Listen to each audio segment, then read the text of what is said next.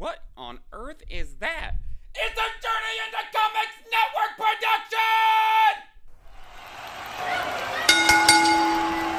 The following podcast, scheduled for one fall, is for the Journey into Wrestling Podcast Tag Team Championship. Cero Miedo! Because a warhorse will fight until he breathes his last breath! I got the whole damn world in my hands! Your arms are just too short to box with God. You just made the list! But the man is back. Daddy's home. Ricky ain't about just taking titles. I'm about taking this up to another level that you've never seen before. I'm a wildfire burning across the countryside. I am Napalm Death. Welcome to Villain Enterprises! No fans, no company, no entity, all pro wrestling.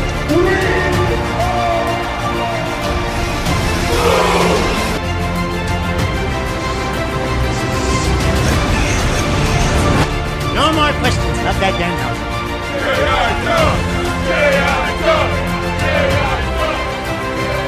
What's up, wrestling fanatics? Welcome back to another episode of Journey into Wrestling. Today, it's Journey into Wrestling Season 5, Episode 3. I am your host, Nate, and today, joining me, one half of your podcast tag team champions, the unstoppable one, known as Buckles. How's it going, brother? I'm happy for the introduction. I'm just going to say now, I'm not going to break into a song and dance part, though. I'm really glad we're not having any kind of a, what did they call that? The dinner debonair? The Le Dinner Debonair, I think. Yeah. I certainly was not expecting a full-on musical number. And as I said on Messenger to you while it was happening, I don't believe I've ever seen anything like that on a wrestling show before. So yeah, I didn't hate it. I think it's funny that MJF can sing a little better than Jericho, but yeah, it was one of those really interesting things where, you know, the first thing when the Le Dinner Debonair got announced for the night, we got to hear the most seductive JR ever, and I was like, what the fuck, dude? He's like Le Dinner Debonair. Just made it all like juicy. I was like, "Ooh, goddamn, JR, bringing it." I gotta say, even before we get to anything else tonight, that I'm just about over JR. I really am. Like it's really gotten to the point where everything he's doing is just annoying me now. He doesn't add anything to the booth. Okay, like, I respect the hell out of his body of work, but where he's at right now, he clearly doesn't care. He's putting forth as little effort as possible, and he's to the detriment of everything else. Man, I'm really glad you're bringing up the soapbox of JR because I agree in a lot of facets in what you just said. I love JR. I think he has a phenomenal body of work. I think he's a legend of the game. I think he is a deserved Hall of Famer, and all the credentials are there and blah, blah, blah, blah, blah. However, we're in a young man's sport now. It's a little bit different. And there's some things that are happening that I'm not cool with that keep bugging me. And Right. It's a lot of name disrespect. I've mentioned it on the Twitter feed last week during the Will Hobbs Will Hobbs cage match, Brian Cage, that he kept calling him Willie Hobbs. Like, dude, it's the biggest match of his career, his first singles match on Dynamite. Get his fucking name right. Well, I will say Will Hobbs' Twitter is like the Willie Hobbs, so it is possible that. What's up? If you're billing him on the show as Will Hobbs, call him Will Hobbs. True, and let me double down on actually agreeing with you, and the whole point that I wanted to even make is Jungle Boy. Yeah, exactly. Not Jungle Jack Perry. Those are two totally fucking different things. He has called him Jungle Jack Perry on every single show. Like he has to, and I feel like this is JR saying to the guys in the, you know, whatever, hey, listen, if we're going to make him a star, we got to use his daddy's last name. And the guys are like, sure, man, whatever. And they're even sick of him doing it. But it's fucking JR, so you can't be like, hey, old man, no, because, you know. He was really insistent tonight upon big athletic men sell tickets. I know really- it was. It's like, man, is Vince like doing voodoo through you? Well, and who was it? Was it a couple weeks ago? It was a women's match, and he made some comment about a wardrobe malfunction. Like, Oh yeah. It was the chick who's in Dark Order, Anna Jay, yeah, he was creeping on Anna Jay. and he said, "Did she just have a wardrobe malfunction? I wouldn't mind if she did, or something to that effect." Right. And it's like, we are in fucking 2020, bro. First of all, common sense that you shouldn't say, like, that's like technically sexual harassment, even though she didn't hear it. right. And second of all, it's not subtle, like hidden behind the scenes sexual harassment. It was up front on live television. Like, what? Grandpa being tasteless. Yeah, it's yeah.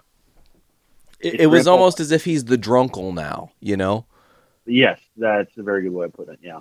And he's just going to blab off and say whatever the fuck he feels like, as if, you know, maybe he took 1-2 many hits of RVD's weed, and he's just like, by God. I enjoyed Eddie Kingston on commentary more than I enjoyed JR. I'm glad you're bringing up fucking Eddie Kingston. Let me just jump on a different soapbox and talk about how he is the greatest fucking promo and professional. I'm sorry. Listen, let me tell you, folks. If you came to this show going, man, I hope they're very professional and they never curse and they, you know, cover it with tight, you know, ties and suits on and all this weird shit. No, that is not our show at all. And Kingston, let me tell you what, he is the one reason that TNT should push to say fuck on TV, because he could sell a fuck in a way that would be moving. Oh, yeah. It would be like, he could make you give a fuck about a fuck. I get the feeling that it's a good thing that they're slowly getting crowds back, because him in a very, very quiet room, you catch everything, and I guarantee his matches are just filled with them. Oh, man. I mean, on the subject of swearing, I have to bring this up. I just put this out on Twitter less than probably 20 minutes ago. Sure. Danhausen put up a video on Twitter of him getting the new PWI Top 500 magazine. Sure. Did he make the list? His reaction to it, and the gimmick, the joke of it was that he thought he was going to be number one. And he didn't understand why Moxley was on the cover. He thought it was a mistake. So he's number one. And he opens up the magazine, he finds out he's number 158 or whatever it is, and he just starts cursing uncontrollably. Like, fuck all this. You don't fuck with Danhausen, I'll fuck you up. Like, it's just this tirade, swear everywhere. It's a beautiful character break for him. Yeah, the whole idea of his gimmick is no swear. You swear, you'll get taken off the air. So it is, I laughed my ass off watching that. It was wonderful. I did retweet it. So, honestly, yeah, we don't usually do the show Wednesday nights, so we're getting a live kind of reaction to Dynamite. It's the freshest show we watched, and it was a good show tonight, even with the random song and dance number. I mean, they took a risk with the song and dance number. And it's one of those things that even like you sit back and you're like, God, like, am I supposed to really hate this? Am I supposed to find some subtle enjoyment in this? Am I supposed to feel uncomfortable right now? And I felt all those things. And then ultimately I was like, well, they're entertaining me. And I didn't look away. And here's one thing I can tell you. Here's how I know it's somehow good. Veronica started watching it and she was focused in. Yeah. And I was like, oh shit. So you just drew new eyes. Not that she's occasionally seen wrestling, but she doesn't typically get down with it. So kudos to the Le Dinner Debonair. In my case, it was kind of like chuckling at the whole, like, the stake done this one-upping each other, and then they pulled back the curtain to do the song and dance number, and I literally just looked at my screen and went, what is happening? Oh my God. Like, it was wonderful in its own, like, ridiculous way. And I think that may have been exactly what Jericho was wanting to do. And MJF being all in on it as well. Good for both of them. I think it was funny as hell. I'm in for it. He's proving he's the most fearless heel. I'd say so. How many other heels you know do a song and dance number that's like a fucking 1950s jazz tune? Yeah. And make it work. I couldn't tell you, man. Like I said, I've never seen anything like that in a wrestling show before. I don't listen to Cornette, but I'm kind of curious to listen to his reaction to it because it would be wonderful. It's really weird. I listen to a lot of Cornette, and it's like this weird love-hate thing where I hate to hear what he says, but I can't wait to hear what he says. I don't need to seek out reasons to be angry. I have enough of that in my life already. No, I feel you. But then even aside from that, it was a great show. The tournament started tonight. You had the Kenny Omega completely over the top entrance, and then the absolute squash of Sonny Kiss. Which, do you know why Sonny Kiss was in the match? First off, I know you had a busy day, so I'm not sure if you saw any news. I did not. I know that somebody else was in the match originally, and I don't remember who was supposed to be in that slot. It was the bad boy Joey Janela who got pulled because he wrestled AJ Gray this past weekend at a GCW event, and AJ Gray announced today that he tested positive for the Rona. Fuck. Joey has it, or Joey hasn't said he has it, but he got pulled because of just precaution. Well, yeah, you have to be precautious. And listen, no surprise here that Sonny went over, because you know. What do you mean that Kenny went over? Or that Kenny went over. Thank you for saving, but that Sonny didn't go over because Kenny was meant to go over regardless. It could have been Joey. It could have been Sonny. Right. I do like that they didn't separate and go, oh, let's find somebody that has nothing to do with it. They were like, oh, well, Joey's tag partner is fucking Sonny Kiss. Give Sonny the shot. Put Sonny up in an awesome, opportunity, which, he doesn't get to shine as a ridiculously fast squash, but I digress. I'm going to say this, and this is somebody who's a fan of Sonny Kiss, and I'm happy to see him get all the opportunities he got last weekend or 2 weekends ago at the Collective, but I don't think they would have squashed Janela just because he has more name value and should have had a competitive match. Already has had a competitive match with Omega way back at the beginning of Dynamite. Oh yeah, I remember. I do think that if the call was not to squash Janela originally, then when they put Sonny in that spot, that opens up the ability to do a squash. I think it was a lot more effective because of it. I'm pretty sure that Janela and Omega had the first lights out match in AEW, right? Yes, I think it was. Yeah, because that ended up happening before the Omega Moxley match. Yeah, which the very first episode of Dark, I believe. Yeah, it was. I like what they're doing with Kenny. They're not necessarily rolling out the old cleaner character, but they're kind of teasing towards that way and maybe a new spin on it. The announcing every accolade he's ever gotten, and referencing Meltzer and everything, and then having the girls come out with the brooms may have been a little on the nose, but I'll roll with it. Like, more so because the dancing girls thing was never really his bit in New Japan as the cleaner, so I just kind of whatever. Yeah.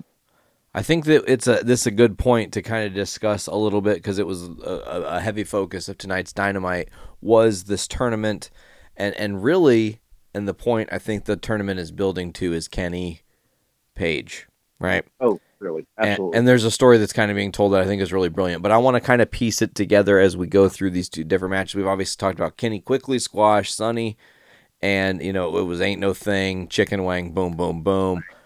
And then you had what's probably going to be the match of the week in Phoenix and Penta. # Chop Game 3000.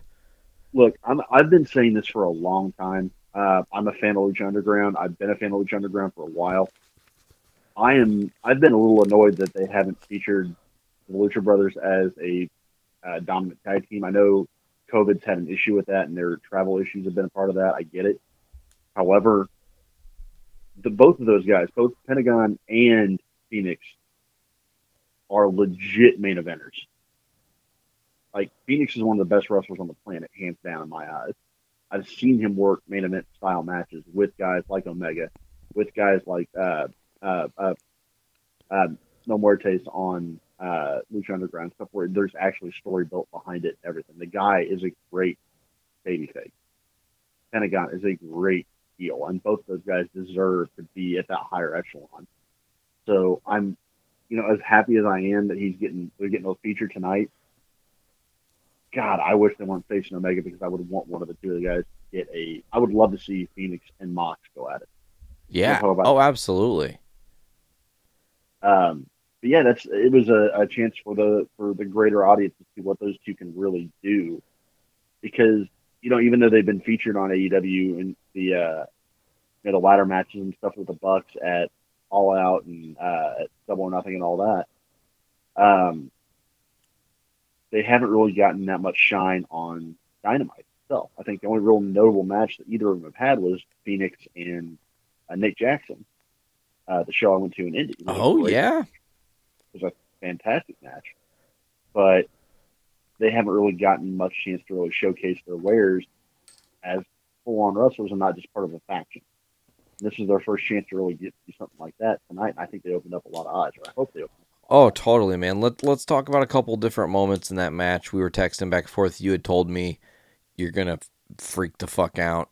And a couple times I did. There was multiple different moments where I was like, holy shit, is that what he's talking about? Because, first of all, Penta slapped the ring post. And he didn't not hit it. I don't know how to say that other than he hit that motherfucker like he was hitting Rey Fenix. Yeah, he did not pull that. And I can't even imagine, like, he couldn't have felt his fucking hand, dude. There's no way. There's just no way. Simply put, there's no way he feels his hand after that. I'm just saying. The two, obviously, the three big spots in the match were one, the springboard Spanish fly. That was fucking beautifully executed, and I'm glad they landed it safely. Sometimes they are really sloppy in that moment. Phoenix gets really revved up really quickly. Pentagon's pretty smooth normally. It's not as nearly as sloppy as he works a little bit slower style, but you're right. Phoenix gets amped up that he is a danger to himself sometimes. Yeah, he puts the cart before the horse sometimes. Well, yeah. Case in point, he spiked himself on the head or in the head doing the top rope leg scissors. What a dummy spot. Ugh. But then he follows it up with that insane flipping power bomb. It was a 360 powerbomb, dude. He literally 360'd, caught him and powerbombed him. Yeah. Pentagon caught a 360 Phoenix powerbomb style. He pushed him up in the air so that Phoenix could do the 360 and then caught him. Yeah, thank you for clarifying that. But yes, it was absolutely insane. And I think even texted you and said, how is that not the fucking finish? Because then you get to finish with a crazy super kick from Phoenix where he puts his entire body into it. Oh, yeah.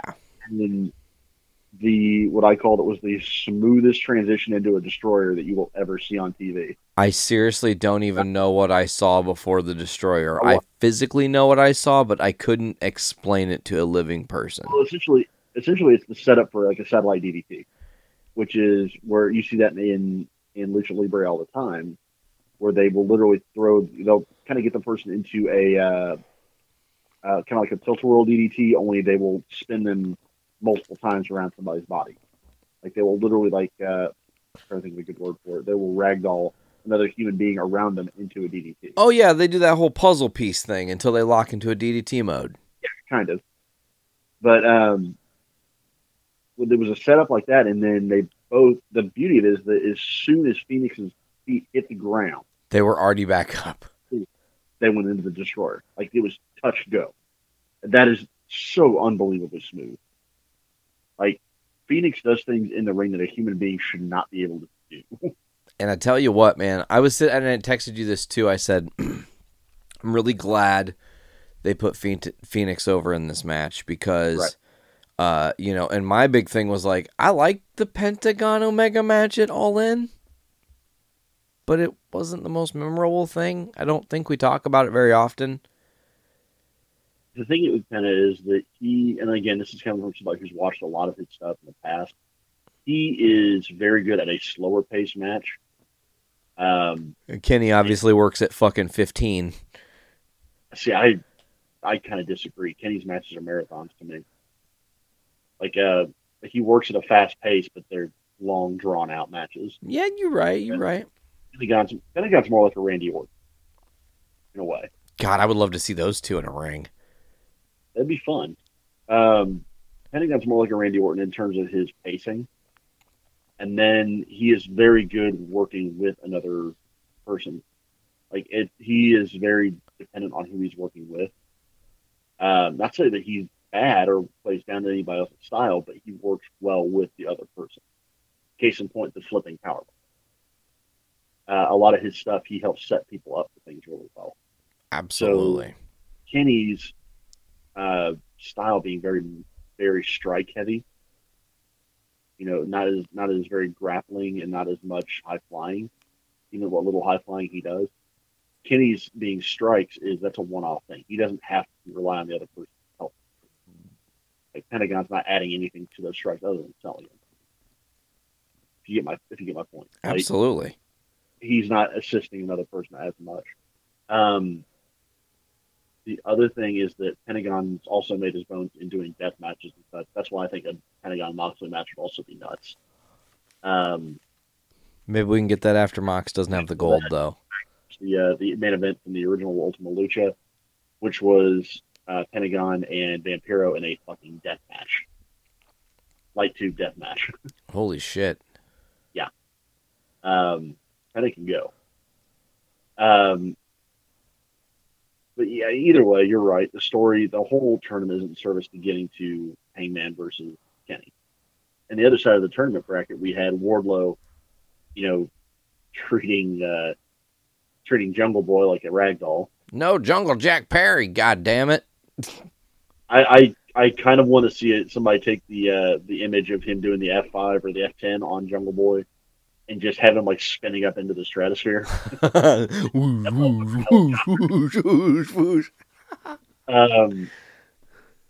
going to that, and then you have the Hangman Colt Cabana match, which I wasn't as into just because I didn't think there was any prayer of Cabana winning that. Although they made it actually seem plausible at times that he was going to win the match. He did, but it was believable into the match itself, but looking at the setup and looking at what you got coming up, there was no way in hell he was going to win it, and it just took me out of it. I also, it didn't make sense that you're going to have Colt go up against Wardlow. Like, who does that really service? Right, that's what I mean. Now, if you have, which we're going to get Hangman versus Wardlow next week.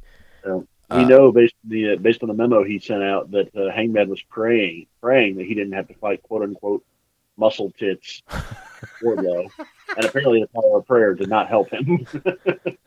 It did not work whatsoever. He is now facing muscle tits, which might be the episode title. You call Mike Pence and find out how the power of prayer is supposed to actually work. Apparently,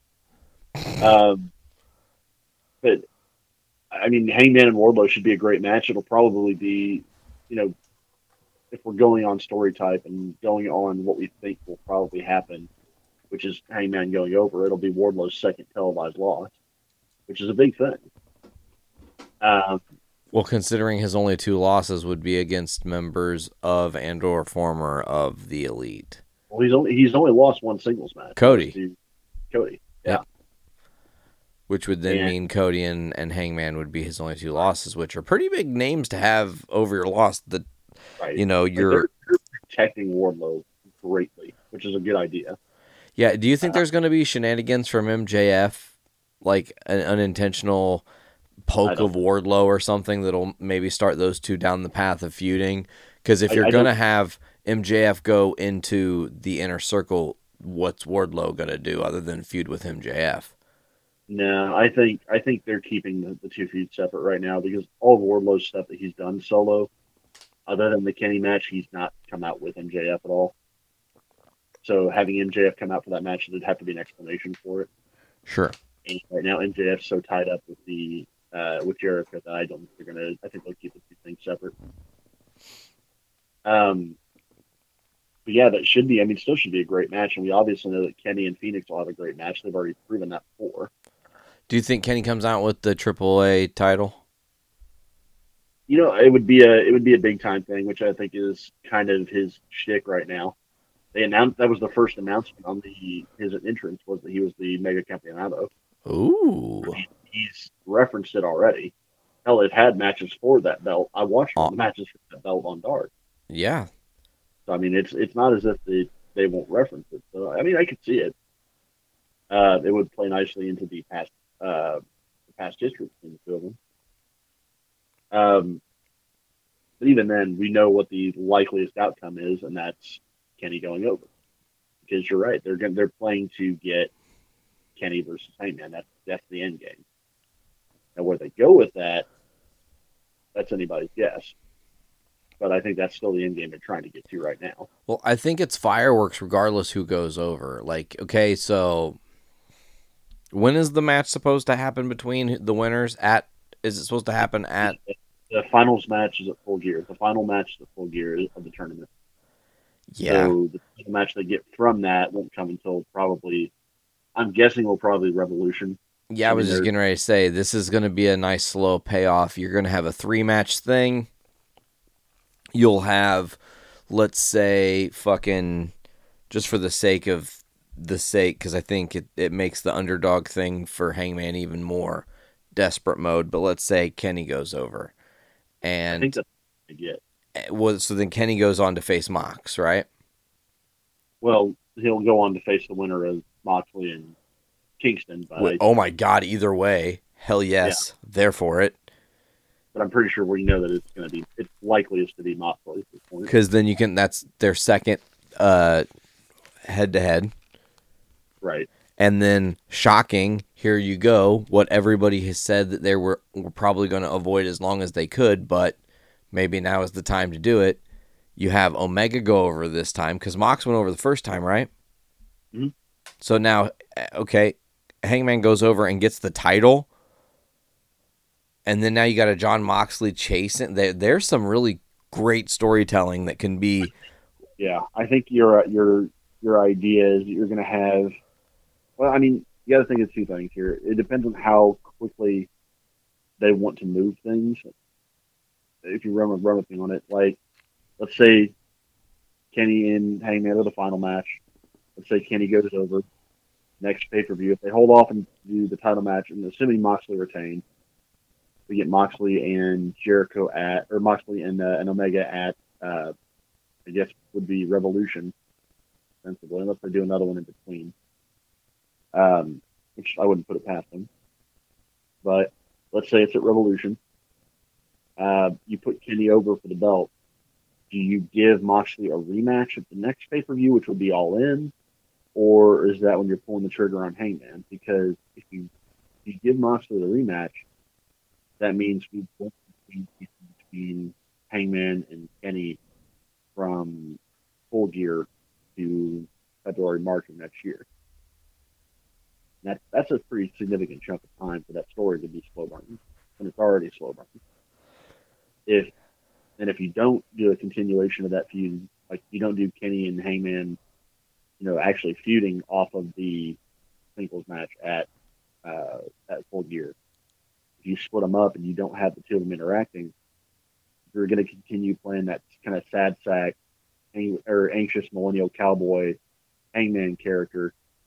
He's already been like that for a year now. So what do you think? Do you think it's fucking time to switch the whole thing up and have Omega lose? I think the money match is Hangman and Kenny for the title, but that involves having to get the title off of Moxley. I don't see a world where they envision putting Hangman against Moxley because neither of them are going to get booed. Sure. And they want to push both of them as faces. So unless you get a heel turn from Moxley, which is unlikely at this point, you're getting a heel turn from Kenny. That tells me that Kenny is the heel that's going to take it off of Moxley. There's no one other than Kingston. There's not really anybody left for Moxley to face. You're absolutely right. So the time would be right to take it off and put it on Kenny. But the thing is, then after that, how long do you wait before you go to Kenny versus Hangman? Because I feel like if you wait too long, you're going to ruin the Hangman character right now. It's been slow burning already for a year. Slow burning it more may kill it. It could get more. Yeah, you got to pick up steam at some point and give him something to fight for and give the fans something to be like, oh my God, here he comes. Hangman's making the comeback, So maybe they take the title off of Moxley earlier than Revolution. Maybe it's at another pay-per-view they haven't mentioned yet. This is just November, and it's November 7th, I believe, is Full Gear. And last year they did the Bash at the Beach thing. What's that? Last year they did the Bash at the Beach thing. Was that in December or whatever? Well, it was in December. It was like in January. That's right. It was prior to Revolution. Okay. Mm-hmm. So I mean, yeah, they could do something like that. I mean, if you're thinking if Revolution is roughly the same time period, that would be February. So that's end of the 3 months after, almost 3 full months after Full Gear. Would the Jera Cruise be the Rona Rager? Honestly, if he actually puts on the fucking cruise with people, as much as a fan of I am as much as a fan of as I am of Jericho's, sink the fucking boat. You'll be doing us all a favor. I tell you what, he had somebody interesting on his podcast this week. Did you see who his guest was? I think he had Andrew Yang. I know. I got to hear. I got to check out one clip. I haven't got to listen to the whole episode yet, but I saw the headline on Cage Side. I haven't had a chance to read too much of the transcript, but it's an interesting thing. I know they were asking him a lot of the comparisons between WWE and AEW, and I honestly at this point, Jericho's getting to be, and we've talked about on the show before that, you never want to meet your heroes, or you never want to hear your heroes actually talk. I enjoyed Jericho as a wrestler. I think he's one of the best of all time, if not the best of all time.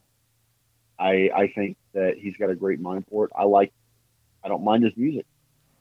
I like his books. But the more I hear him talk, in his own voice, whether that's on the podcast or whether that's, his opinions on Twitter or whatever, it's like, this guy's an idiot.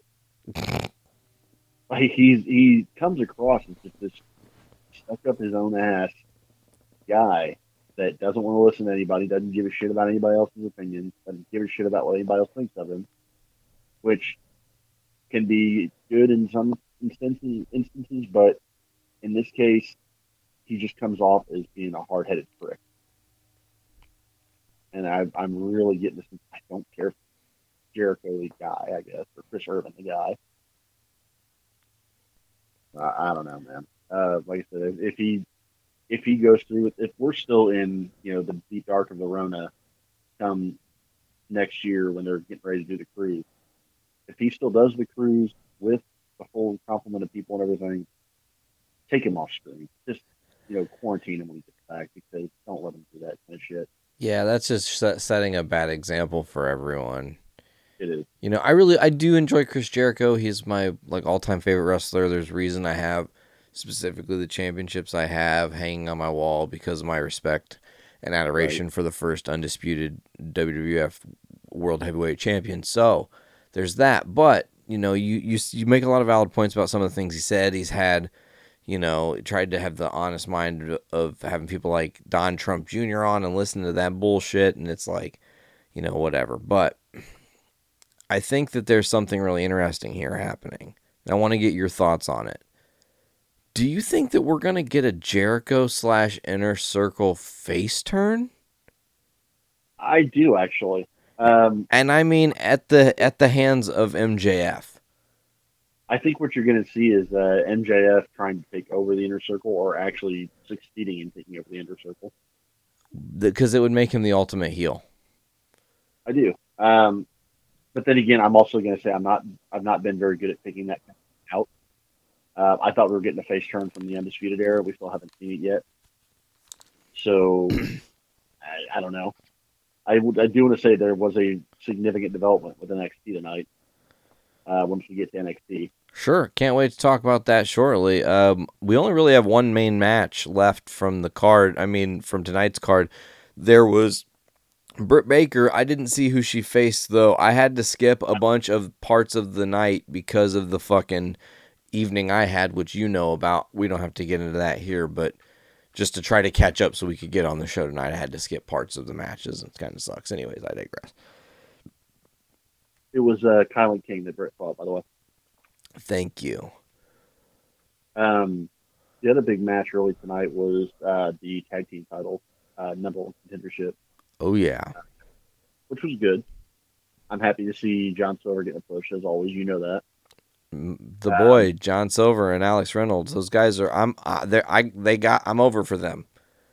Yeah. Like, they got over in my mind, and I think they're really, really fucking funny. And did you see who they interacted with on Being the Elite this week? I did. A little bit of K-Stat. Hey, And did you see that beautiful part at the end where she was walking down the hall sort of normal with no crutch? We're getting there. She's not back yet. She even said in a recent interview that she's nowhere near ready. I did want to point out, I also tweeted something during the show. I don't usually live tweet Dynamite, but I did send out one during the episode. During, I want to say it was the Kenny match, or not Kenny match, the Hangman match. I recognized somebody out in the crowd was a legit Layla Hirsch, who is a Russian female wrestler. Does a lot of Beyond, does a lot of Limitless. She was just on Bloodsport. Had a big showing against Josh Alexander at the Collective. She's a hell of a wrestler. So I'm pretty sure I spied her out in the crowd, and that says something to me that they may be looking at her. Nice. She's somebody to keep an eye on. Which is good because they need more blood in the women's division. We're getting a Tay Conti and Abaddon match next week on Dynamite. Ooh. Good. It's good. They're both in the top, or Abaddon, I think, is ranked number 3 in the women's rankings at this point. Well, they got to rush something to the pay-per-view to get Hikaru Shida some sort of challenger. They can't keep throwing Thunder Rosa at her. Well, Nyla is still the number 1 contender, so I think that's where they're going. But does that just mean they're going to recycle the title back to Nyla, which means Nyla's going to be like this rotating giant champion that just comes and squashes everybody when they need her? You mean the Big Show? Exactly. Thank you. I was trying not to be an asshole and call her the Big Show. I'm sorry. It's too funny. No, I mean, hey, that's the benefit of having a monster on your roster. Yeah, exactly. No, you're absolutely right. You utilize them for moments like this where you can have them forcefully take the title, and then it's actually kind of good for the division to have everybody chasing someone who is just a straight up badass, you know? And now who has Vicky Guerrero on her side as well. Which, built-in heat for days. If we had real crowds right now, they would boo so loud for Vicky, it would hurt. But at the end of the show, we did get the Bucks winning the 4-way to become the number 1 contenders, and then we had Tully sneaking up and having a bit with the Bucks. I mean, it's the match we were all expecting for the moment that FTR got signed. So, fun match. I wasn't really here so much for the exit angle, just because I think it was kind of expected. I will say that Tully with the mask up looks a lot younger for some reason. It was confusing a lot of people, and as soon as he got in the ring, I was like, oh, there's Tully. And then when Shivani's like, who is that? I was like, really? They don't know? So here's the thing. I mentioned a big angle on NXT, and now we can kind of segue to it because it also involves somebody mysteriously in a mask. Ooh, okay. Real quick, before we do that, though, I do want to quickly say about the Bucks that this is one of those situations where you're right. This is the match everybody has wanted, but I'm really glad this is not some 2-year payoff thing where they're not going to get around each other's stratosphere. Right. We're going to get it sooner rather than later. They weren't afraid to pull the belts off of Omega and Page and help to really make the payoff for that storyline. I mean, look at how many storylines kind of came out of the tag team division and back into the tag team division that are really spiraling out here this far out after those moments. I really, really think that the Bucks FTR storyline is going to be epic. I do not think the Bucks will win. I believe the FTR wins. The only issue I have with it, and I've kind of alluded to it in the last couple of shows we've done, the dynamic between the two teams. I mean, it should be a great match. They're both going to be great in the ring. We're told not to cheer for FTR. They're heel. They are cheating, dirty heel. Flat out. You know this.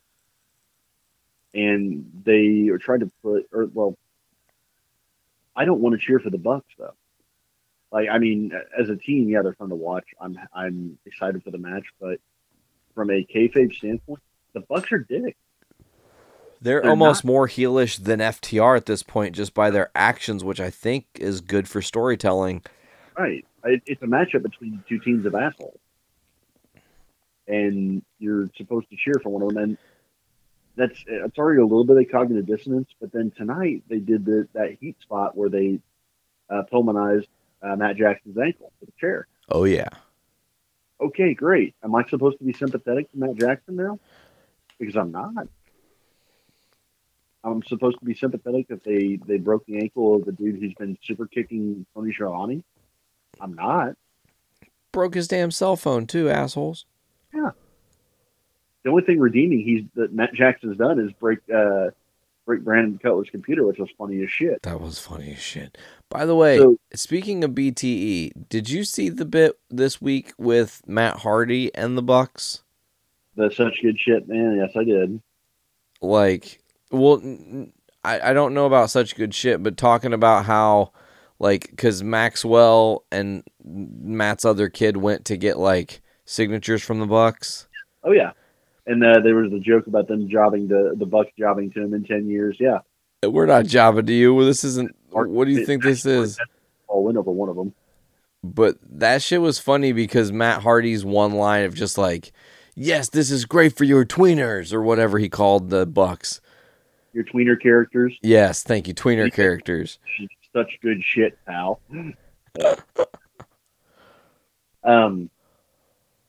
Yeah, I do want to segue quickly over to NXT. Sure, let's do it. So I alluded to the Masked Man theme. So the running theme of the show tonight, it was supposed to be Fish and O'Reilly. Fish and Roderick Strong going for the tag title against Breezango. And unfortunately, someone picked off Bobby Fish before the match. Mystery Attacker. And then somebody picked off Roderick Strong, Mystery Attacker. Whoa. And Oney Lorcan and Danny Burch happened to be standing nearby, and they offered to have one of them tag with O'Reilly to go for the title. To give O'Reilly still a shot at it. O'Reilly said, no, I'm going to go to the hospital with my friend, so you guys go ahead and take the title match. And then, so we get Breezango versus the Red Am Brawlers of Oney Lorcan and Danny Burch. And at the end of the match, we have a run-in from a guy in a silver mask with its faceless, kind of like Vega from Street Fighter mask. Okay. Like a big piece of metal. Sure. And a black hoodie comes up and interferes in the match, and Burch and Lorcan win the title tonight. What? A title change, yeah. Wow, that's huge. That's huge. And then we get the reveal of the man in the mask. You want to guess? Pete Dunne. Nope. Okay, I have no idea. Pat McAfee. What? Yes. Beautifully done. Beautifully done. And, I mean, it wasn't like the three of them were in cahoots because they were all slapping hands. And then McAfee does a really, like, a messed up version of the UE hand gesture just to fuck with him. So, yeah, that was the closing angle of the show tonight. Damn, that is amazing. I'm shocked they're going back to that well. I'm glad they are because I think they have some more story to tell there. I'm not sure if it was the intention to go back to the well or if this is because of the Ridge Holland injury. Well, true, but check it out. It kind of works regardless because, Ridge Holland had taken out Cole at the last takeover, and then now Fish and Strong are taken out now by McAfee. So McAfee's really trying to take out the Undisputed Era by himself, but not really because he's got help from the guys who were a part of, taking out Ridge Holland. Well, yeah, it's true. In a weird fucking roundabout way, even though it wasn't intentional. It is very unusual. So I think they're gonna wipe the thing with Ridge Holland underneath the rug for now. Sure. I don't think it be included storyline wise, like the idea that Oney and Burch were the ones that were in the match when he got injured. I don't think they'll make a connection to it. But I think this is a really good plan B. I think they kind of fell into a really nice plan B with it. Is this the first gold for those two? It is, for both of them. Well deserved. Right, definitely. NXT, I haven't really gotten to watch much of it lately. It's hard for me to get to watch NXT because of the timing. I know there's kind of an oddball pairing with Killian Dane and Drake Maverick. You also have the Velveteen Dream Kushida angle is now involving Ciampa. We have a feud between Cameron Grimes and Dexter Lumis. And we're coming up on Halloween Havoc for next week, which is going to see 2 different matches decided by the Giant Wheel of Doom. The Wheel of Fate or the Wheel of whatever decides your fate. That's like Taboo Tuesday all over again, bro. It's a WCW Halloween Havoc thing. It's an old school WCW thing originally. Oh, they're taking this is an old gimmick they're bringing back. Okay, I misunderstood. Yeah. So yeah, it's a spin the wheel to get the gimmick basically. Okay. And you're getting that for Johnny versus Gargano versus Damian Priest. You're going to get that for EO versus Candice as well. Do you think that those are planned spins, or it's a gimmicked wheel, or do you think they let it organically go where it goes? Oh, no, I think it's a gimmick wheel, because if they do something like a Buried Alive match or whatever on there, you don't want that popping up and not have that that set made for you. You're not going to do it. True. You're not put a cage match on there. And let's face it, cage match is going to be on the wheel. You don't want the wheel to land on a cage match. You don't have the cage set up yet. You're like, But either way, it should be fun. You're also getting Rhea Ripley and Raquel Gonzalez in a match, which should be fun. I may be missing 1 or 2 else, but NXT's coming right along. It's kind of weird to see coming right off of TakeOver 31 to go straight into another pseudo pay-per-view with Halloween Havoc, but I mean, you can't really do it in December, so. WWE is. It is. The only thing I really want to touch on with Raw was a mess. This is one of the worst Raws I've watched in a while. Oh, no. Yeah. You have. Okay, so we're just coming off the draft, right? Sure. They've broken up a lot of tag teams, right? Sure. So we had Otis show up on Raw. Okay. As El Gran Gordo, which was honestly wonderful. It got a lot of press and a lot of coverage on Twitter, I saw. It was fun. But you had the Riot Squad, who got drafted, I believe, to SmackDown, showed up on Raw for no explanation. Oh, they're breaking it already, huh? Yeah. Oh, and remember how they broke up the Iconics? Oh, with let's just put fucking Peyton Royce with Lacey Evans. Yeah, with Lacey now for the reason. I think that's the dumbest thing. We're going to have Nia and Shayna squash everybody. Do you know what my opinion is? Let me tell you my opinion about the Iconics. Do you know what I really think? Go for it. It's two-way punishment. Okay, so Billie Kay just really started rocking her YouTube channel. And I didn't know she had one. She does have a YouTube channel, and it's gaining some popularity. You guys check it out, but it's under her real name. Okay. And she did that ahead of all the Twitch drama and all that bullshit where WWE is trying to get in the pockets of their wrestlers. Before any of that shit broke out, she went her OG name. Now, I know Peyton Twitch stream too, so that's part of it as well. Okay. So Peyton has a little part of her that is hanging on there by way of her hubby. Mm-hmm. And he carries baggage. And I think that...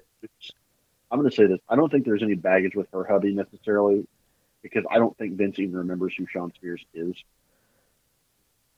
The dude was on Raw and SmackDown for a cup of coffee and never did anything of note. So I don't think Vince cares. Sure, that's fair. I mean, that's plausible too.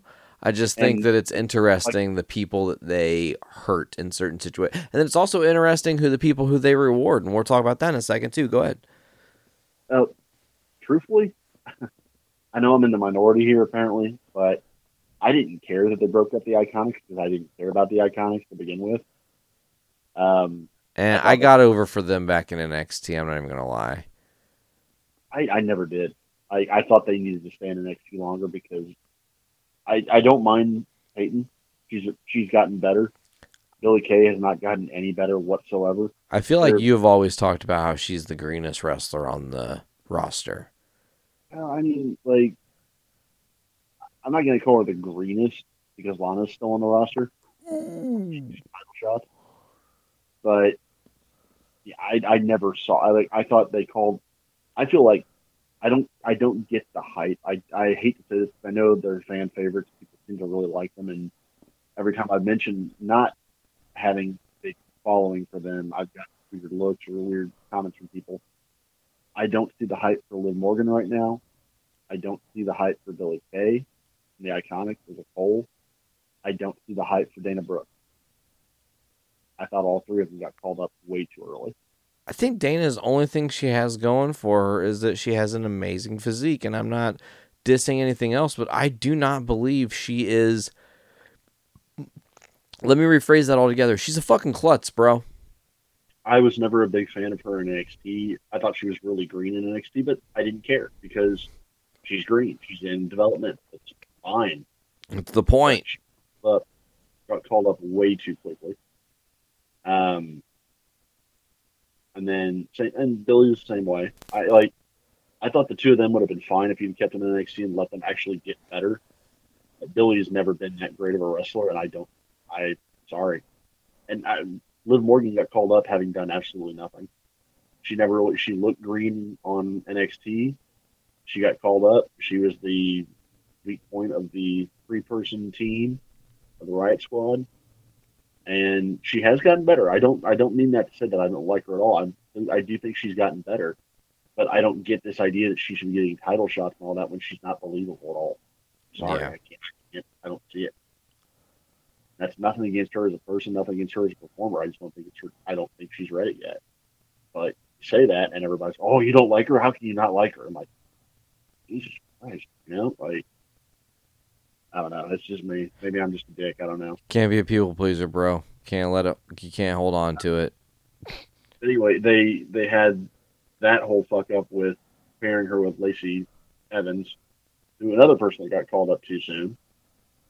And I like Lacey Evans, but she got called up too soon as well. She's made the best of that, though. I think she has grown into being on that roster and has a spot for a reason. She's definitely getting there. I think she's got a higher ceiling than some of the other ones do. Totally. I think her character is what's really holding her back right now. The whole Southern Belle character does not work. No one cares. Let her be a Marine. Seriously. Play up that. Let her be a Marine. Let her be the single mom. Straight up badass. Yeah. It would do, that would be cool to see, like, there's a moment where I don't fucking know because I don't keep up with WWE enough to even have an idea of who's on their roster even. But to see, like, two people going at it and then, like, she just marches down to the ring, like, not dressed to the nines like she usually is, but just, like, mom mode.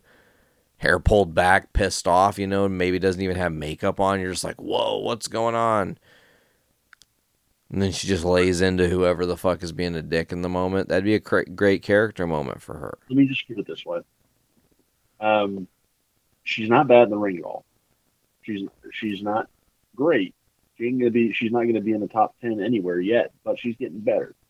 She's at least believable, I guess, would be the best part I can say. But real life, the woman is a fucking Army MP. Yeah. She's military police. She is legitimately a badass. They can probably kick the living hell out of half the people on that roster.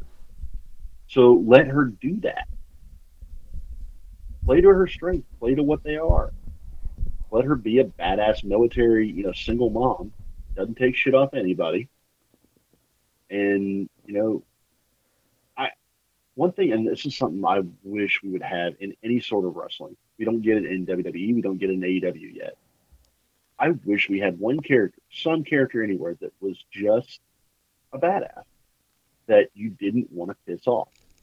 It wasn't good, wasn't bad, wasn't actively trying to be a white knight or a heel, but just that person that, man, that dude stepped to whoever it is. Let's say I used the name Killian Dane earlier. Let's say Killian Dane. Somebody stepped to Killian Dane. Oh shit! Dude's gonna get his ass handed to him. He gonna pummel him into the dirt. Yeah.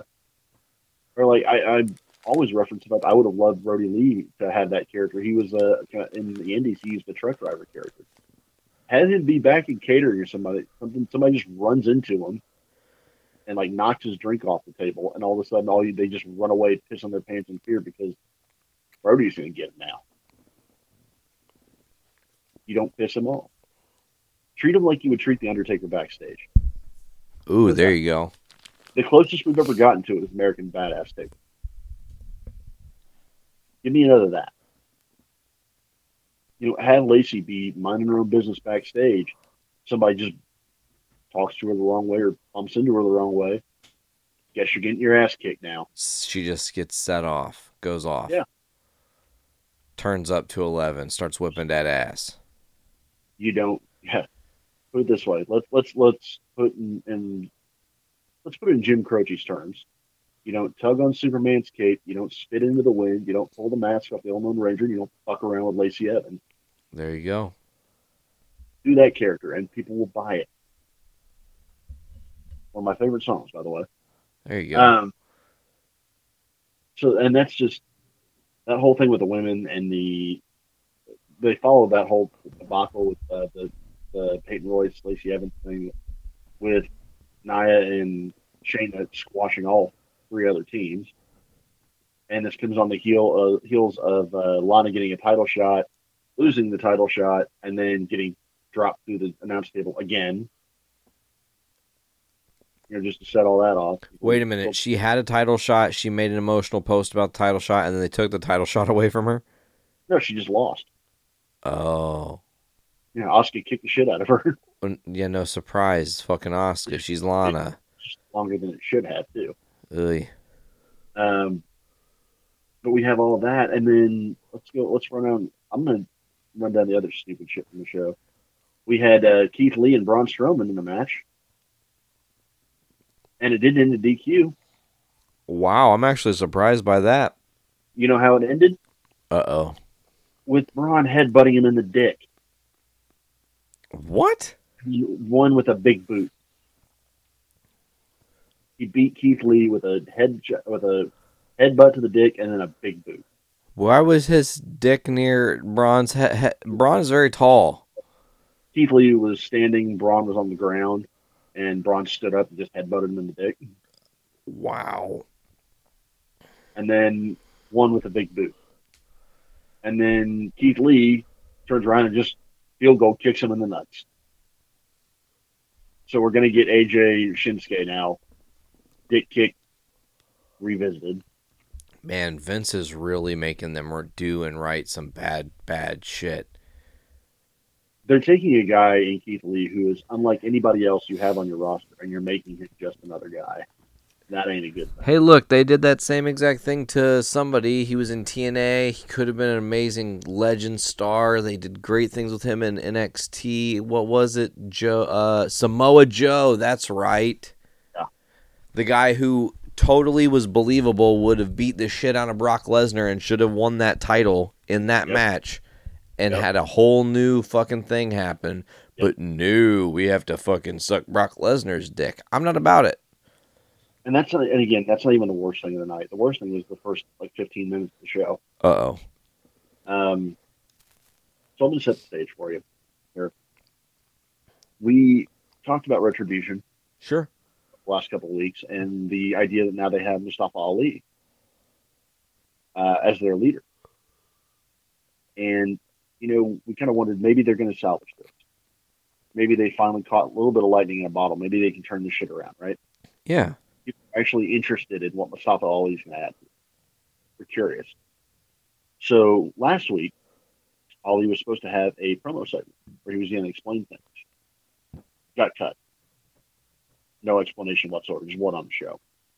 Of course. So we open this week with Alexa Bliss in the ring. Introduces The Fiend. The Fiend does his whole 5-minute entrance. The two of them stand in the ring together, holding hands, and then Retribution shows up. With the two of them not moving an inch. Huh. Retribution shows up with their generic, terrible-ass music and surrounds the ring, and Mustafa Ali sends him in to go kick the shit out of him. And Alexa and Bray haven't moved, haven't even blinked, and then they do the creepy light shut off, and they disappear then. Of course. Retribution is like aghast and doesn't know what to do about it because apparently the show that they're going to take down, they've never watched. They don't know that Bray can fucking teleport, apparently. And then we get the Hurt Business comes out. And, we've talked about them doing a Survivor Series match, right? Yeah. 4 Hurt versus 4 Retribution. No, we got it on Raw. Really? 8-man tag. And over the course of that 8-man tag, they both wore teal. Both teams wore teal. Slapjack may or may not end up with a concussion at one point during the match. Still the dumbest name in wrestling. Well, he caught a pretty stiff, I think, kick. Either a kick or a fist from Cedric Alexander and fell out of the ring.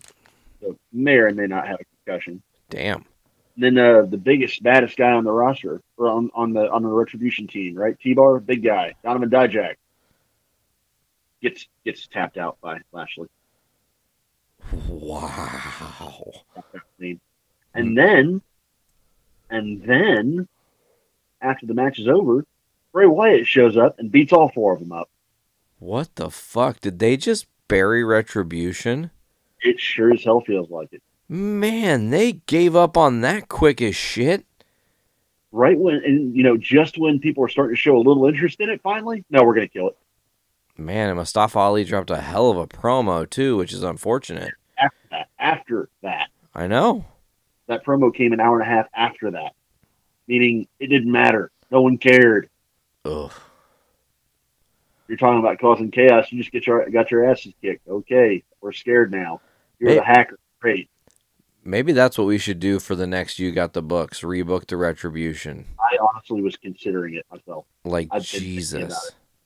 I probably will. Maybe we can just do a little head-to-head, because that's a short one, because there's not a lot to really work with. Right. We can do it in conjunction with each other and see where our ideas flow.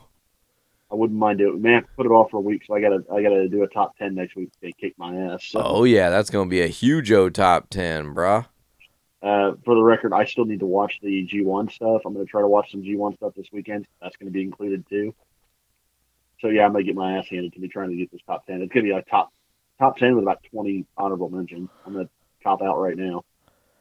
With the honorable mentions, he's gonna list the names and the results, and then move on. He's not even gonna. He's just gonna be like, "Here are my honorable mentions: John versus Bill. Bill won. Tap out match. That's it. That's all I can say. God damn it! There's 100 of these. What do I do?" Number 1, Bill versus God. Number 2, arm bar. Number 3, arm drag. Number 77, arm bar. Number 75, Arn Anderson. Oh, good. I like that. Oh, God. But yeah, the Retribution thing, no one wanted to see it in the first place. No one liked it. It was dumb. Everything about it was dumb. The rollout was completely botched from the word go. And then they introduced Mustafa Ali into it, and people started to show a little bit of interest, maybe some optimism, and no, we're going to kill it. Dead. I think Vince is just an asshole. It really is. Like, it's such a disservice to the people in that right now who are trying to get it over. Like, despite all the bullshit you're giving them, they're trying to get it over. Man, how does it feel to be those dudes? Like, they're all stoked because when Mustafa joined them, it was like this, like, kind of like everybody kind of paid attention. Like, oh shit, this could be something to take a little more seriously and pay a little more attention. Like, it could be something interesting to watch. Keep hoping, man. Is like they're paying attention. I hope they're writing all this shit down, all these grievances and all this shit they're having to put up with now, because when their contracts are coming up, AEW is going to look a lot better. Oh yeah, for sure. I'm saying that as a guy that, oh man, AEW is always better. You should go to AEW. You should go. I want them to get the fuck out of it, WWE, because I don't know if they're going to career recovery from it. Out of Vince's world. Did you hear about the WWE? They're under investigation. They're under investigation from an investigation that won't do anything about it. They're still in Florida, man. Yeah, I know. It's unfortunate. But still, they're under investigation for being spreaders of coronavirus. The Thunderdome specifically. When DeSantis prosecutes them for it, I'll believe you. I agree with you there fully. I mean, especially the amount of money they can throw at it. I hope to God that they actually get some kind of consequence of the fact that they ran that dumbass, like, Maybe they ought to show the investigators that magical cleaner they told everybody was supposed to keep COVID away. I just hit the mic with my head because that was the dumbest shit I've ever heard them say, and I forgot it, and then you just reminded me, and now I'm dumber for hearing it. By the way, Stephanie tweeted something this morning that they were awarded some like corporation award today. What, the Vince McMahon loves his own company corporate award? Well, no, it was from some like charity thing or whatever. Like they got an award for all the charity work they do for being a corporation, leading the way with charities and going. That's about the charities they work with, other than maybe Connor's Cure because that is a homegrown thing. But every time they say that, every time they do any kind of charity thing, I think you're working with Susan G. Komen, which is a bullshit organization. You're working with Stephanie, who's gone on record as saying that philanthropy is the way that we win the market. Jesus. So that's to tell you exactly what she thinks of her or how genuine she is about it, ostensibly. And we're also going to go and we're going to have the Warrior Award for the big that we give the Warrior Award to the humanitarian causes and everything. The award that's based on a homophobic, racist asshole. Unfortunately, yes, sir. I don't know. WWE accepting an award for being the greatest, biggest, best corporation and most giving and having your finger on the pulse like Donald Trump giving yourself a gold star. I could give a shit less. Fuck you. Your record precedes you. Did the Saudi government give you the award? Did that work for you? No, but I heard that they left the greatest tag team in the world trophy in Saudi Arabia. Oh, well, that's okay because I'm sure the Saudi government can mail it back to him in pieces. Oh my God, Jamal Khashoggi joke. Oh my God. Like that was a deep cut, my friend. Oh, zing there too. Oh, that was good. Sorry, it was awful, and it sucks that a journalist died at the hands of a fucking corrupt government. But the way that joke set itself up, you can't beat the beautifulness of it. You're sitting here apologizing. I'm trying to figure out what turn the blade into it.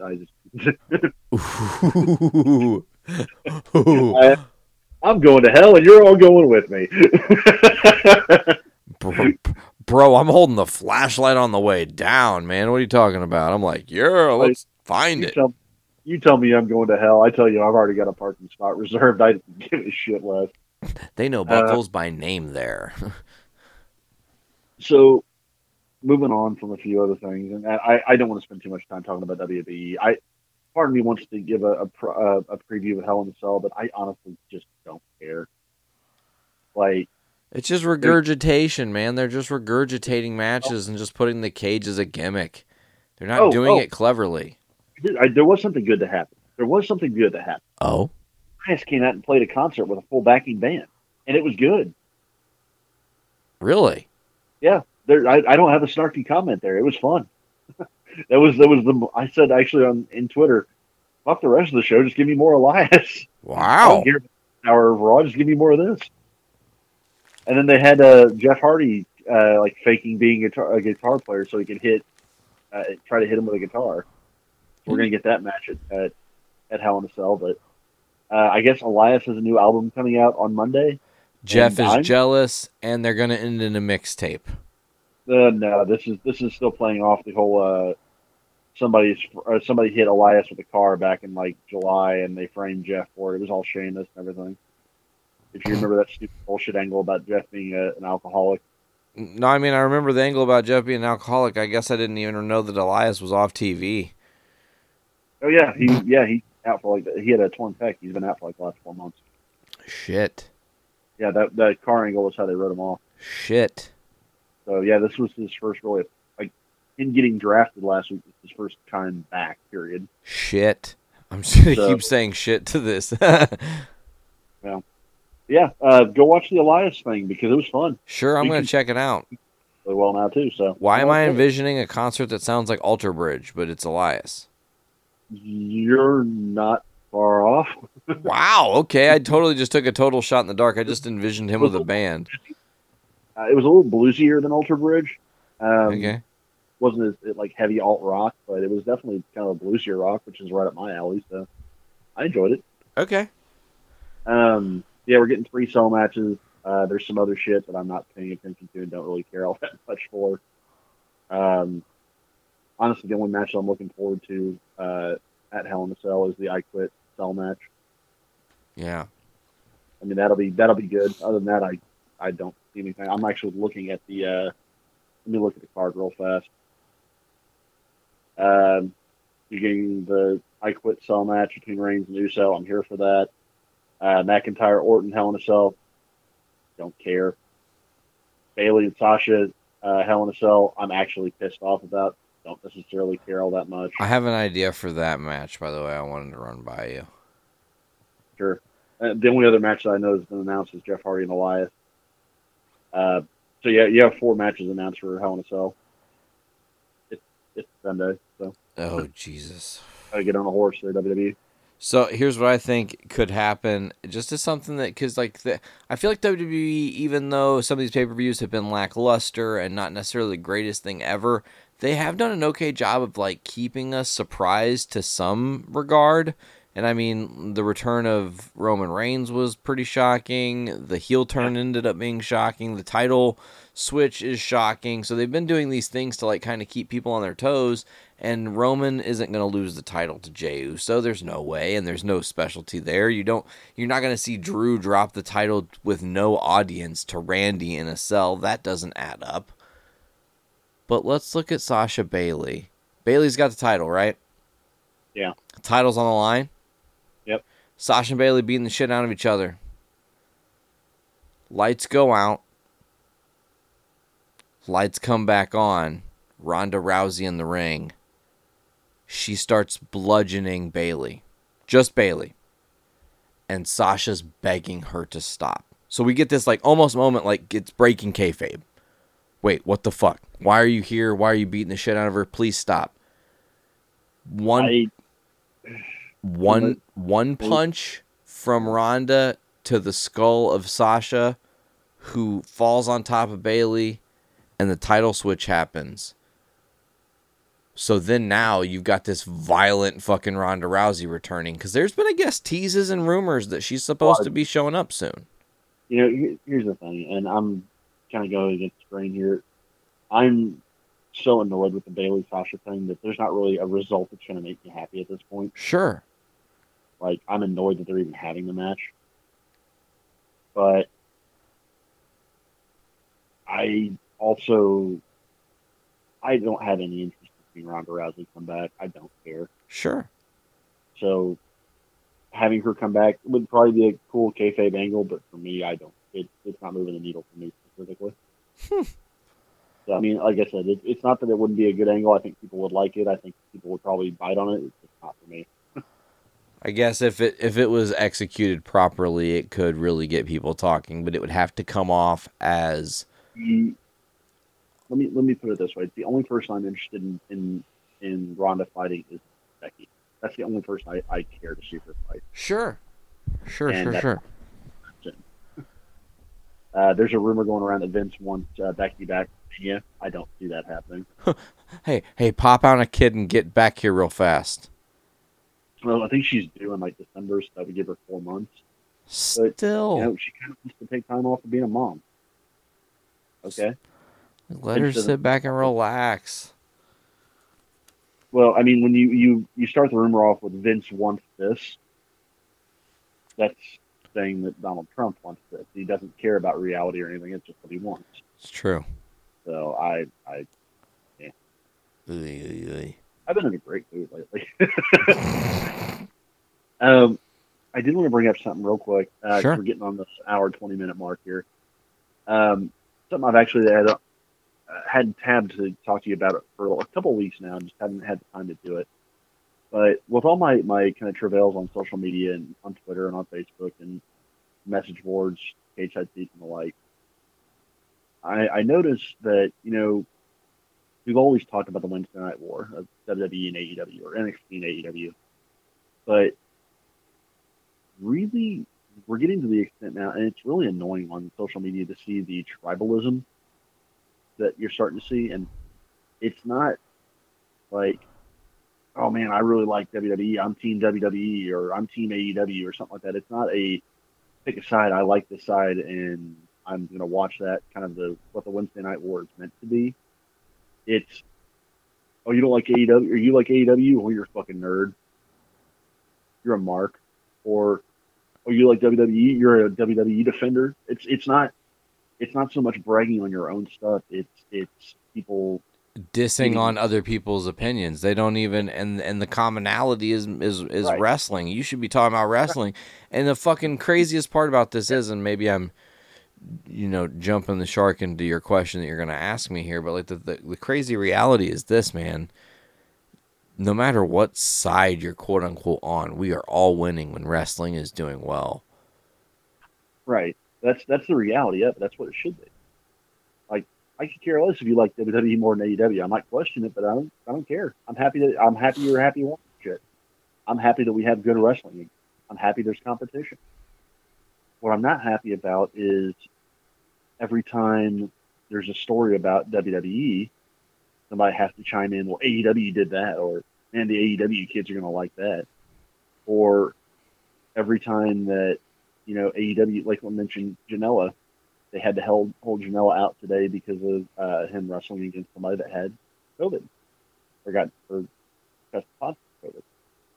And within the first two lines, just, but they shouldn't have done that whole sloppy shop line, but they're not making fun of WWE now. Had nothing to do with even AEW, though. That's the thing that's stupid about these people talking shit. You see it on both sides. You see people that interject AEW into every WWE conversation. You have people that interject WWE into every AEW conversation. And I get there's a natural rivalry. I get it. Competition's competition. But people take it so fucking far, and it's so dispiriting to see that same kind of us versus them shit all the time. Especially in something that's kayfabe. It's pushing people to be better. Like, the competition is a healthy thing for both of them. So why treat it like they can, like, I hate to make it sound political, but they treat it like Democrats and Republicans. Like, it's not about arguing your points, it's about arguing against the other person's point. WWE, like the WWE fanboys, don't give a shit about promoting WWE so much as they want to trash on AEW. They want to talk about why AEW product is bad and they don't like it, as opposed to what they love about WWE and what WWE brings to the table. It's different. It's not what they want. It's not what they want. It's not what they're used to. Yeah. They don't like flip shit. They don't like the indie shows. They, it's the same. It's the Cornette calling him Mud Show Outlaw Wrestling or whatever.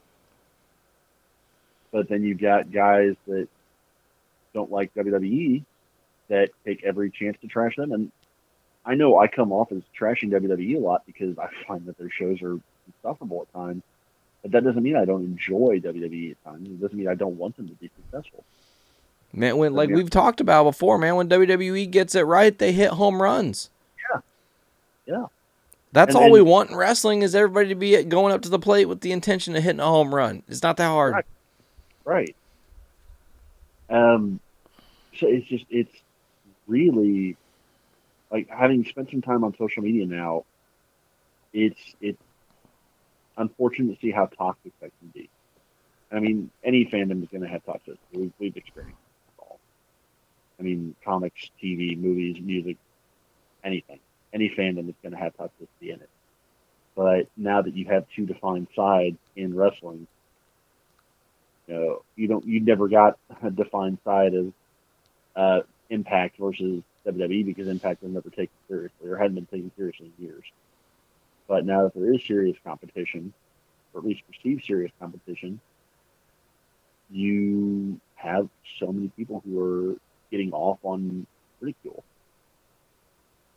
Or getting off on, dragging up every little thing, every chance they get.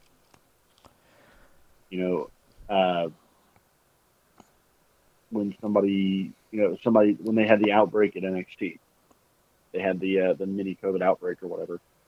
and WWE's investigated, and somebody goes, well, AEW's not any better. No one brought up AEW. No one mentioned AEW at all. They weren't part of the conversation. I mean, you can make arguments against it, obviously. AEW is not, is not innocent in any of it, but the conversation wasn't about that. Two totally different boats, man. Right. Why are you dragging them into it? Or, if you're watching AEW, why do you continue to bring Vince up? Or why, if you're, a fan of AEW, why do you continuously take shots at WWE? Because it's just stand on your own 2 feet. It's really disheartening to see it at times, man. And maybe it's because I'm exhausted because of everything is tribal right now. You go on any social media, everything is tribalism and everything's an echo chamber because of the times that we live in. But maybe I'm just hypersensitive to it. I don't know. But it is really hard to watch. It's really hard to read it. Hard to get. Truthfully, Facebook worse. Now, let me break it down a little bit, because I think that you bring up a good point about tribalism and everything that's going on right now, and this is what I think is real. And something I think we need to remember is that for the past, I would say since 2015 is probably a great number to say, when things started ramping up for the Trump election. It has become more evident that there is a small percentage of people that are very, very, very, very, very willing to let everyone else burn for the sake of themselves. Yeah. And then there's everybody else trying to be like, no, we have to be better together. And when you bring up the tribalism, you're absolutely correct, because you have people now having the opportunity to speak their minds and really, really try to promote their side of things. Could you imagine the Monday Night Wars with Twitter and Facebook? No, and I wouldn't want to. Because everything would have been a headline. Everything would have been crazy, especially with the way with the way things happen now with the internet. Mick Foley's title win would have been broken totally differently. Yeah, the bus in the seats line would have broken the internet. So, and if you really want to go down that rabbit hole, if you want to think about the Monday Night Wars with the internet, with social media, you wouldn't have even had that moment because it was already pre-taped. We would have known already. Yeah, exactly. That's what I'm saying. It would have been on Cage Side Seats or something. Here's spoiler alerts for Monday Night's Raw. Well, I mean, you wouldn't have had Tony Schiavone giving that push button in the seats line, which drove people over to Raw. That was the tipping point of the war, was that infamous line that drove people over to watch Raw instead of Nitro that night. You wouldn't have had that because half the world would have known already that Foley was going to win. So you wouldn't have had, Schiavone wouldn't have had the agency to make that line. And maybe you don't have the mass move over. Yeah, it's really an interesting thing to think about, Especially, could you imagine here's one moment that breaks the internet back before the internet. Bash at the Beach 96? Mm-hmm. The turn with Hogan? It would have broke the fucking internet, bro. Yeah. It would have been the most talked about thing. Hulk Hogan's a bad guy now? Mm-hmm. And then the following week would have been, look at his new look. Hogan's a bad guy. Be the first to see his new look. Yeah. I can just see it now. Yeah, it's strange days that we live in, my friend. No, I fully agree with you. I think that stranger days are ahead. It's really interesting to think about that, we are going to continue to cover wrestling every week. And this episode is a day late and $1 short, and I'm sorry about that. That's just the way that the cookie crumbled with the way things fell for Buckles and I. We needed the time. But to be very serious in real world for just 1 second, we are closing in less than 2 weeks now to the presidential election in the United States of America for 2020. I do encourage all of our listeners to go out there and vote. I won't tell you which way to vote. I think it's pretty fucking obvious that if you're a humanitarian who cares about people at all, you know which way to vote. I don't even think we really need to influence anybody. I think pretty much listening to the two of us talk, it's pretty obvious where our feelings lie on the presidential election. Correct. But I only made 5 Trump jokes tonight. But I do want to say that on the other side of that election, we are still going to be covering wrestling. And Right. we are still going to try to bring uplifting news and information no matter what the election holds. We are going to try to, the day after that election, because literally the next day is the episode dropping, we'll probably be recording the night of. I don't know that we're going to be recording the night after. I feel like I'm going to be glued to my TV. You're right. That you plan on us not recording the night of, probably the day after. And then, hey, guess what? The next day we'll just air on Wednesday. We'll just record the show on Wednesday. We'll watch Dynamite, and we'll do a whole show of recapping Dynamite and recapping NXT and recapping the riots burning the planet down because Trump's fighting the election. There you go, man. You've already charted our course. I'm ready for it. I'm excited. I But can't wait for my first election riot when I get to Stone Cold Stunner somebody. I'm going to do it. oh my God, that's hilarious. That is a question I ask all of our listeners when Civil War II breaks out in the United States of America. What finishers are you going to hit on the other side? I'll probably try to give somebody a DDT and end up cracking the back of my head on something and knocking myself out. Ouch, yeah. I mean, I've always wanted to really super kick somebody, especially like someone smarting off. I'm going to throw this out there right now. I'll be 35 come January. If I super kick somebody, I'm blowing both hamstrings to do so. Can we trend on Twitter super kick a Nazi? Can that just be a trending thing? Oh, I wish. I'll put it on. I'll put it on the next when I'm tweeting Raw. We'll do that next week. Yeah. Super kick. Super kicking a Nazi. Fuck yeah. Well, hey, Buckles, is there anything else we want to touch on before we drop out of here this week? No, I think we're good. I am going to try to get some eyes on some New Japan stuff for this week. This weekend we do have Hell in a Cell. We also have Bound for Glory, which I'm going to try to touch on next week as well. Wrestling world never stops. No, not in 2020. We've been given the opportunity to be able to enjoy so much wrestling. It's sickening. We've also been able to now cover it weekly, which we do appreciate. You guys know where you can check out the Journey into Wrestling podcast right here on Journey into Comics Network. You can get us on journeyintocomics.com. Also, make sure to go to all the different podcasting platforms where you listen to podcasts. I'm talking about Apple Music, Amazon Music, Spotify, CastBox, Podbean, TuneIn, Stitcher Radio. You can say, "Hey Alexa, play podcasts by Journey into Comics Network," and you'll find our network on your Alexa device. And many others. Just search Journey into Comics Network, like I said, on almost any place you can listen to yourself and listen to your podcasts. You can also find us on social media. JIW on JIC on Twitter. We're also on Facebook if you search Journey into Wrestling. This guy's the greatest tag team co-host in the world because I didn't have to hit him with the hot tag there.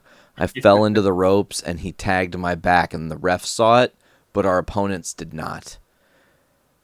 And it was the secret to our success and our victory. Anyways, Buckles, yes, as he said, check us out on the social medias. Make sure to join in on the conversation with Buckles anytime he's live tweeting any of the shows. It is great fun. Just to do a last-second Twitter talk, we did get a blessing from the one and only Danhausen today. Right before the show started tonight, yeah. So he blessed us well. And I think that's going to do it, Buckles. Thanks again for joining me on Journey into Wrestling. This has been Journey into Wrestling, Season 5, Episode 3. Wait, they buried Retribution already? I've been Nate. Still Buckles. And we will see you fine folks next time. Ciao.